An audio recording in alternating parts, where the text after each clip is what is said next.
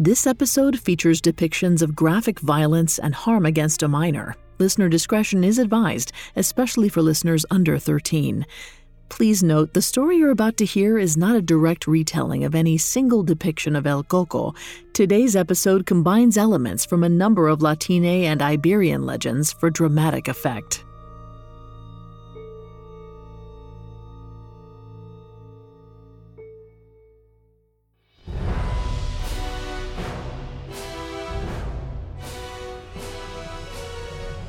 Hello, I'm Vanessa Richardson. Welcome to Mythical Monsters, a Spotify original from Parcast.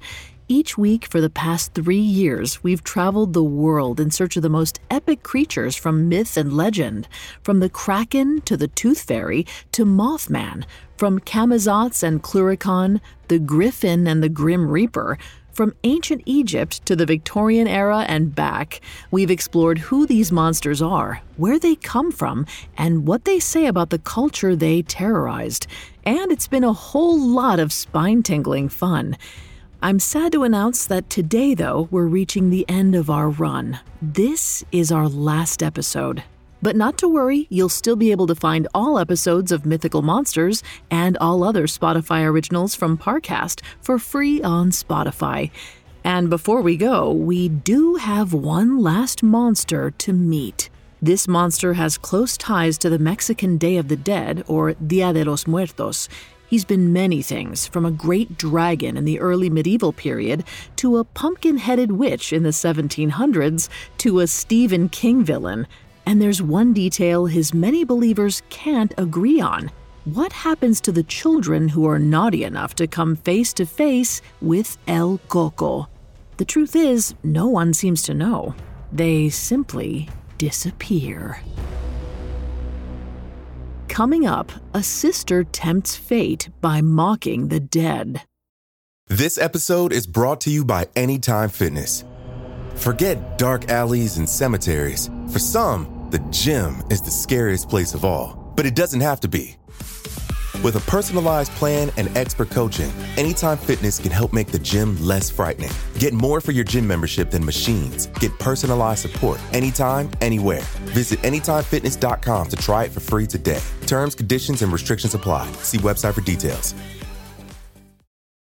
When you need mealtime inspiration, it's worth shopping Kroger, where you'll find over 30,000 mouth-watering choices that excite your inner foodie. And no matter what tasty choice you make, you'll enjoy our everyday low prices, plus extra ways to save, like digital coupons worth over $600 each week. You can also save up to $1 off per gallon at the pump with fuel points. More savings and more inspiring flavors make shopping Kroger worth it every time. Kroger, fresh for everyone. Fuel restrictions apply.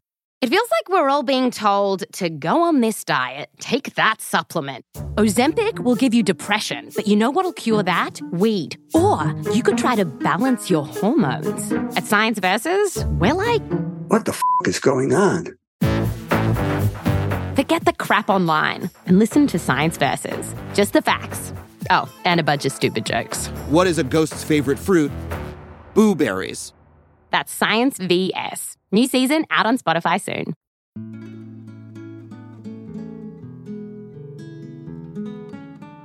The history of the monster we know as Coco blends European traditions with indigenous American ones.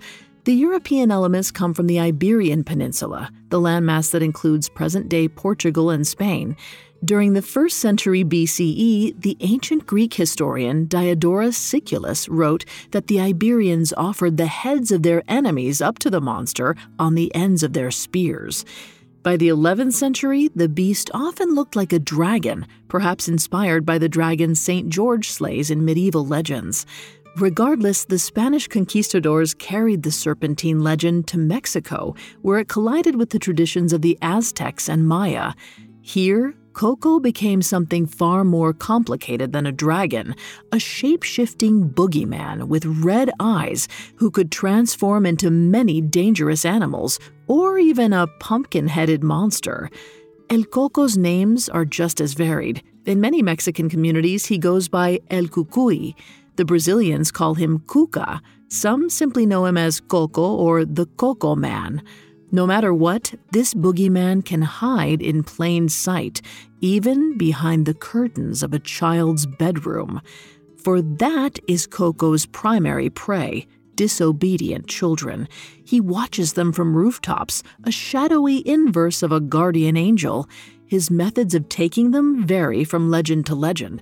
Sometimes he gobbles them up, leaving no trace. Other times, he places them in a large sack, spiriting them away, never to return. But for the ones left behind, the taking is only the beginning.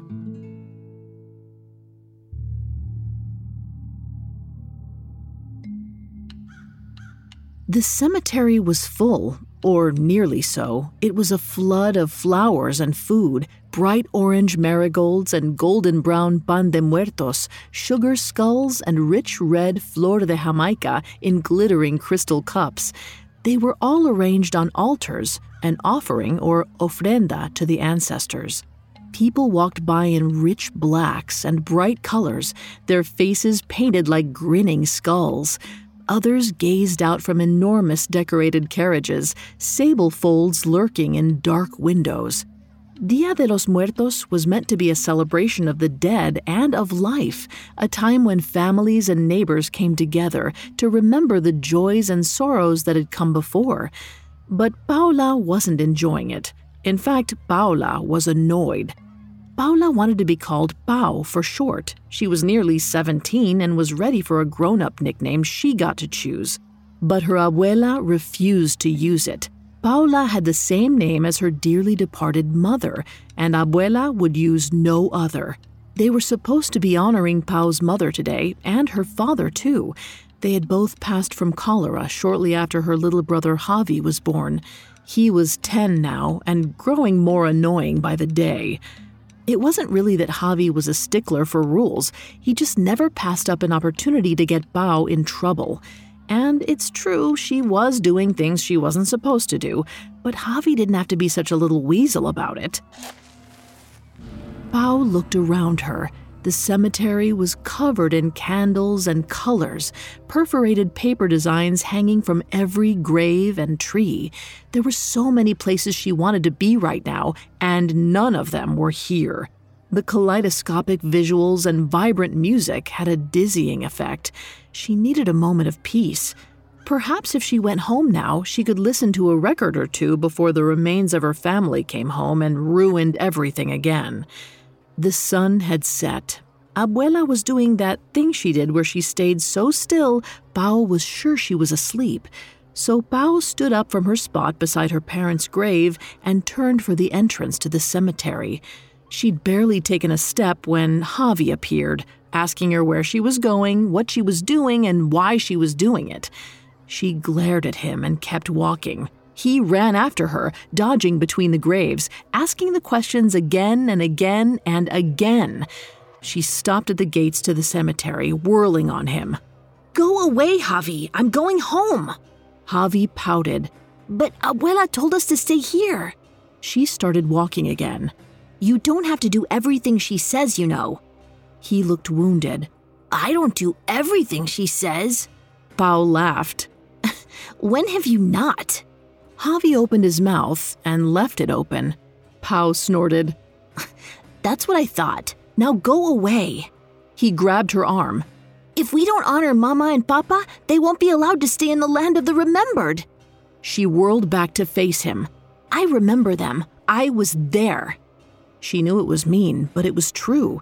She wasn't going to apologize for it. She stepped into the street and turned towards home. A voice cut through the music, the chatting, the laughter. "Paula Villacisniega, you ungrateful, disobedient child." Pau turned slowly, already knowing what she'd see.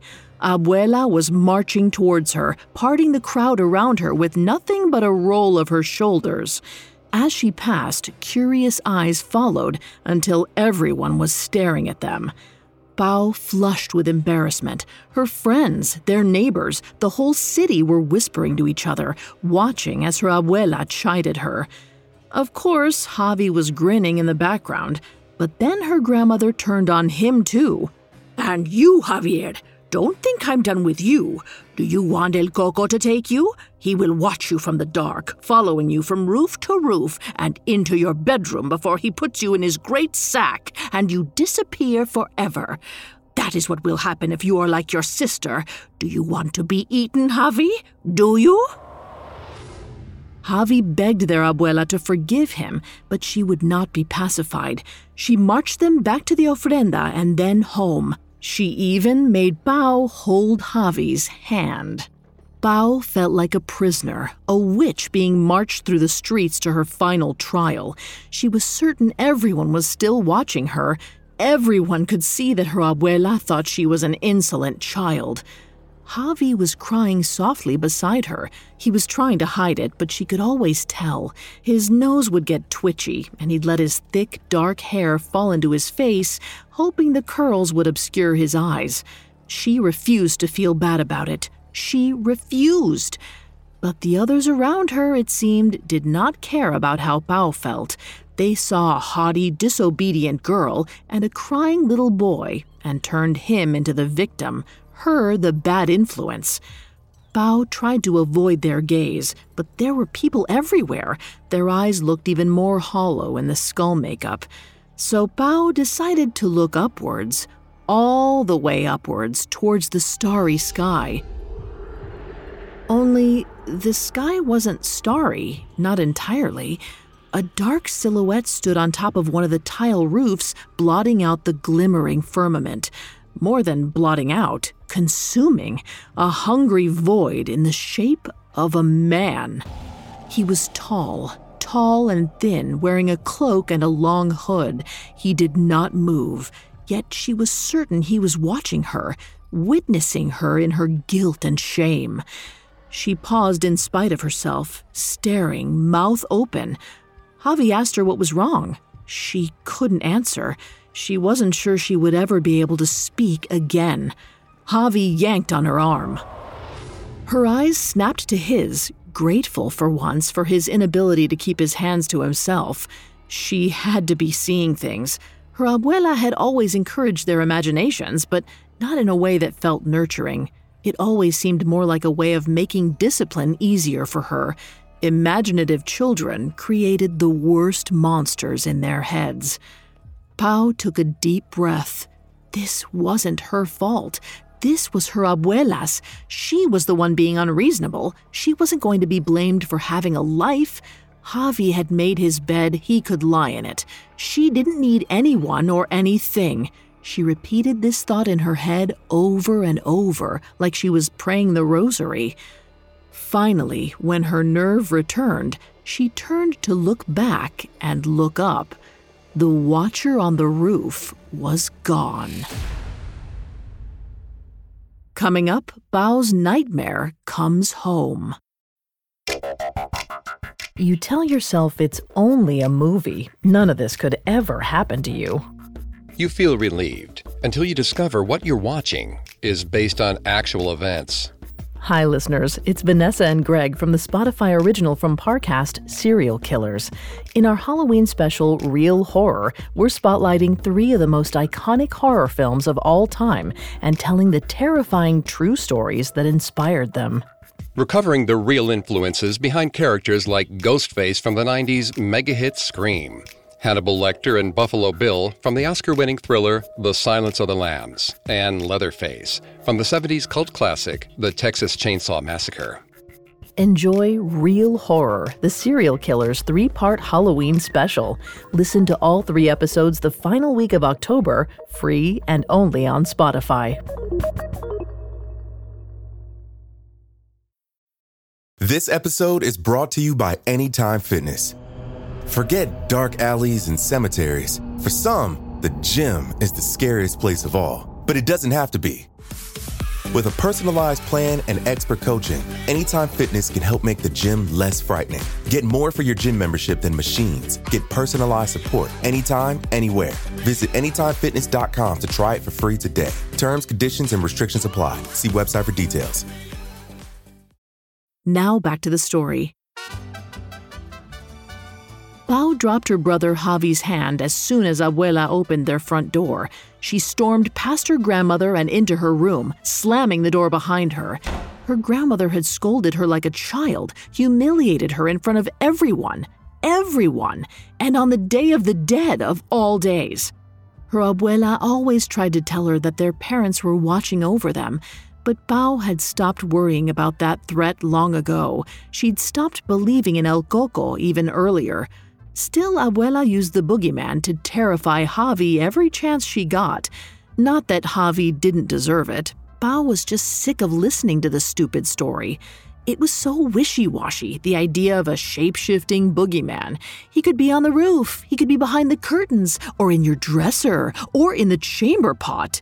She had let her imagination get the best of her on the way home from the cemetery, but she'd been in a very vulnerable state. Despite all her attempts at independence, she had felt young again. Young enough to feel guilty about getting Javi in trouble when he was the one who'd chased after her. Besides, he'd fallen all over himself apologizing to Abuela, and she could hear him praying through the shared wall of their bedrooms. He would be fine. Bao was not fine, or at least not as fine as she wanted to be. Her chest was still tight, her muscles tense and throbbing from seeing or imagining El Coco watching her. She tossed in her bed, trying to get comfortable. She wasn't sure how long she'd been awake. It was past midnight, certainly. Her curtains were closed, so she couldn't search for any half-light in the east. And then, suddenly, she could. For just an instant, she got a glimpse of the seemingly endless darkness outside her window. Her curtains were moving, weren't they? Maybe not. She'd opened the window, hadn't she? It was the wind. It had to be the wind. Wind didn't sound like that. It didn't breathe, soft and rasping, then ragged and hungry, like an animal trying to contain itself, an animal far too large to fit between the curtain and the wall. Her abuela had always said that El Coco could hide anywhere and see anything. She was never truly alone. She didn't want to believe it. It was so convenient, so self-serving. The wood beside the window creaked, like someone had adjusted their weight. Bao's heart pounded. Her muscles buzzed with nervous, terrified energy. Her thoughts were racing fast enough to make her lightheaded. Yet one thought cut through it all. This was cruel. Cruel of her grandmother to teach her this story. Cruel to make her cower in her bed like a toddler who was afraid of the dark. It was all a desperate attempt to control her, and Bao didn't want to be controlled. Bao slid out of the bed. She marched towards the window with forced, deliberate steps, as if making more contact with the floor would make her feel better. But she kept going. She grabbed fistfuls of curtains and pulled. She was met with her own reflection, her own wide eyes in the smooth, dark glass. The window was shut tight. There had been no draft, and yet she had heard breathing. She trusted herself enough to know that. Bao stepped further into the newly foreign expanse of her pitch-black room. The bed and the unlit candle beside it seemed to be miles away. She let her feet touch the floor as lightly as possible, listening all the while for that horrible, hungry breathing. Inch by inch, she crossed the room. The whole house was silent. The street outside was, too. It was strange for the Day of the Dead. Usually there were fireworks, laughing, music, and dancing into the late hours. Bao reached the bed. She struggled to light the bedside candle, but finally the flame caught the wick. She lifted the candle up to survey the room. Nothing was out of the ordinary. The curtains were still open. The firelight danced on her reflection in the mirror. She pulled on her robe and gently pushed the door to her bedroom open. The last thing she wanted to do right now was wake her grandmother. Bao turned towards the front of the house. She couldn't believe that there were no revelers outside for Dia de los Muertos. It just didn't make sense. But then a sound caught in her other ear, the breathing again, at the opposite end of the hall. She gasped, Javi! She ran down the hallway and up the stairs, not caring if her abuela heard. She screamed his name, nearly crashing into the door. She fumbled with the knob, finally throwing it open to reveal darkness. Deeper than deep darkness. Javi's room never felt this big in the daytime. A sliver of moonlight appeared through the window as it swung open, seemingly of its own accord. Then the blue light hit the darkness just right, and she saw it. The strange silhouette of a cloaked man with a long, serpentine neck and a bag on his back. The bag was moving, swinging back and forth, like something alive was fighting to escape it. Bao screamed her brother's name. The shape turned his head to meet her, but there was no face, only darkness. Then he went out the window. Bao rushed over to the casement. She watched as the shape jumped from one roof to the other in the moonlight, fleet of foot, yet sometimes without feet at all. Though he was moving away, the serpent-headed man seemed to be getting larger and larger, jumping higher and higher.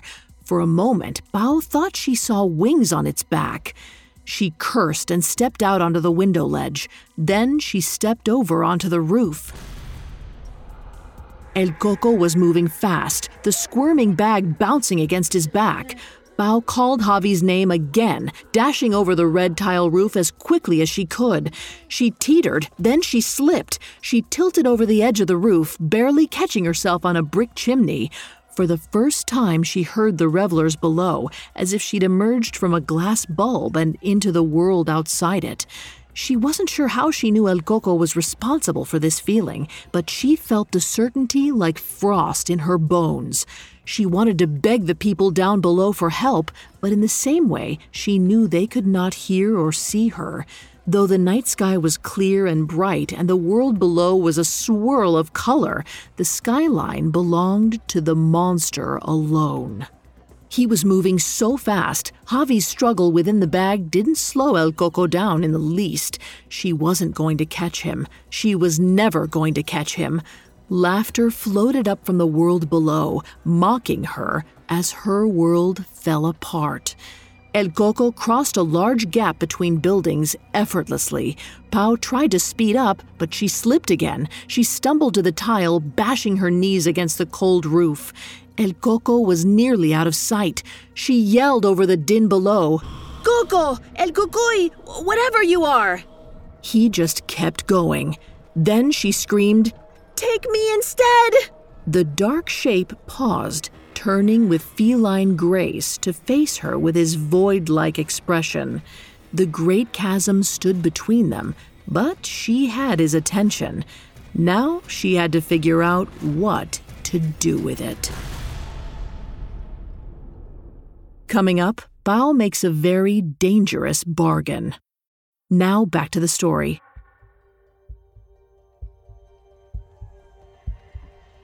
Bao hadn't realized she was crying until she tasted salt on her lips.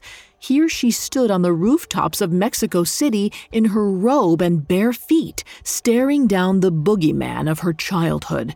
El Coco had her brother Javi in a bag on his back. She could see the little boy's struggles getting weaker and weaker. She had gotten the monster's attention, but at what cost? She'd spoken without thinking and offered herself in exchange for Javi. She didn't know if it worked like that. She didn't know if El Coco would just take her too. All she knew was that her grandmother would miss Javi far more than she'd miss her. Javi was a little tattling weasel, but he was kind and sweet. He helped Abuela get around when she was in pain, and he did his chores without being asked. He didn't misbehave the way Bao did. So why had El Coco taken him in the first place? Could it be a punishment for her? Was this shape-shifting, child-eating monster that petty, or did Javi taste better? Or was it that she had been almost old enough to stop believing in monsters? Still, she made the offer as best she could. "Whatever you want, I deserve it. I was disobedient. Just give him back."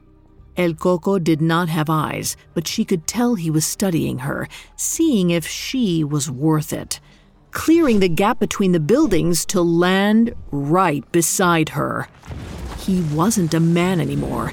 He was a great beast, somewhere between a bull and a dragon, with wide, scaled legs and broad, almost barrel-like body.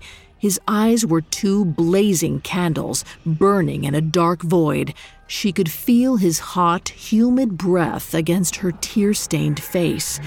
Javi was struggling in the bag, throwing himself back and forth, his cries muffled by the fabric. She tried to sound as soothing as she could. It's all right, Javi. The struggling in the bag stopped for a moment. Maybe he could hear her. She tried again as El Coco pressed the shadowy visage that would have been his face against her cheek. Though his breath was warm, his skin was cold. He pulled back slowly from her, turning his great head to one side, almost inquisitive. Then he lashed out. The void opened wide, revealing a throat of smoke and shadow. Two fangs glittered in the moonlight. They did not pierce her throat, clamping down on her shoulder instead. She didn't know if it was accidental or on purpose, or which was worse. Razor-sharp pain shot through her. She forced herself to stay quiet. She'd agreed to this. If she wanted Javi back, this was the only way. Her breaths were shallow as El Coco pulled his jaw away, each fang hurting even more as it left. Blood flowed down her front. Shock hit her nerves, rendering her numb. She had to focus on Javi now. He was all she had. It's all right. I'm going to get you out of there. A muffled cry left the bag that certainly sounded like her name. Her voice cracked in her raw throat. El Coco licked his lips beside her, but she refused to look at him. Javi, you don't deserve this. You're a good boy. You didn't do anything wrong. Something changed. The tile cracked a little beneath them. El Coco had adjusted his weight ever so slightly, just like he'd done in her bedroom, before he'd disappeared and gone for Javi instead. Bao could feel that she was on the very edge of understanding. It wasn't a coincidence, but she didn't know why. She'd been upset with her grandmother, she remembered that, but there had been so many reasons that felt completely pointless now. Hadn't it had something to do with... Then she had it. El Coco and her grandmother weren't the same, but they were intertwined. She and Javi were meant to be frightened of them both, but only if they had something to be ashamed of, something to regret.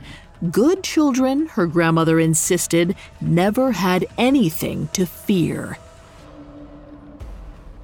Bao took one step away from the monster. Javi, you didn't do anything wrong. I didn't either. It's not your fault that Abuela gets scared and wanted to scare us too. You need to understand that so we can go home. The bag was still. Bao was afraid El Coco had killed him somehow without noticing, but then the bag twitched and bucked. El Coco turned slowly to examine the bag on his back. The bag bucked again. Bao raised her voice.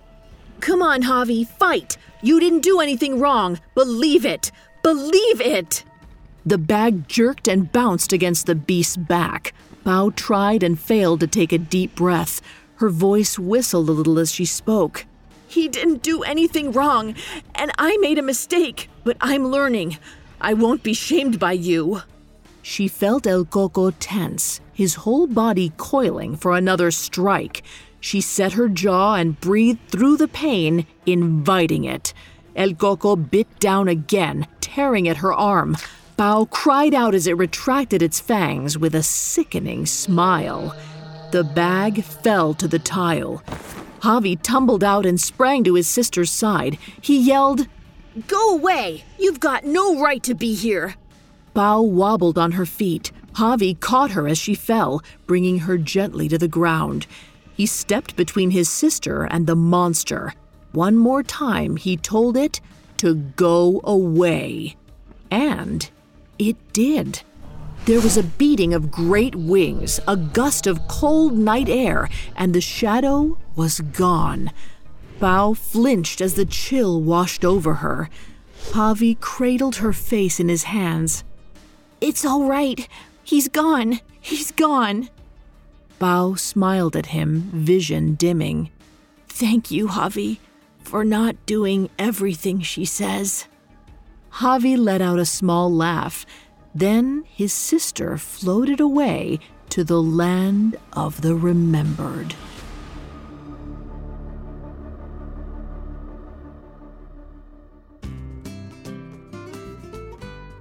El Coco is the ultimate boogeyman. He's frightened 3 continents and even made a gender switch in Brazil, where she's an alligator woman named Cuca. From reptilian monster to dark watcher peeking out behind a child's curtains, he hits nearly every primal fear for children: being lost, being killed, being caught doing something wrong. He sees you when you're sleeping, and he knows when you're awake. He can be anywhere and anything. Like all the best monsters, he's exactly what he needs to be for those who invoke him. He doesn't punish one particular vice, he punishes all of them, any one the culture agrees upon. Disobedience is a universal thing, but disobedience is in the eye of the beholder. Maybe the answer is to behave. Maybe the answer is to live without shame. Will you take the risk and find out?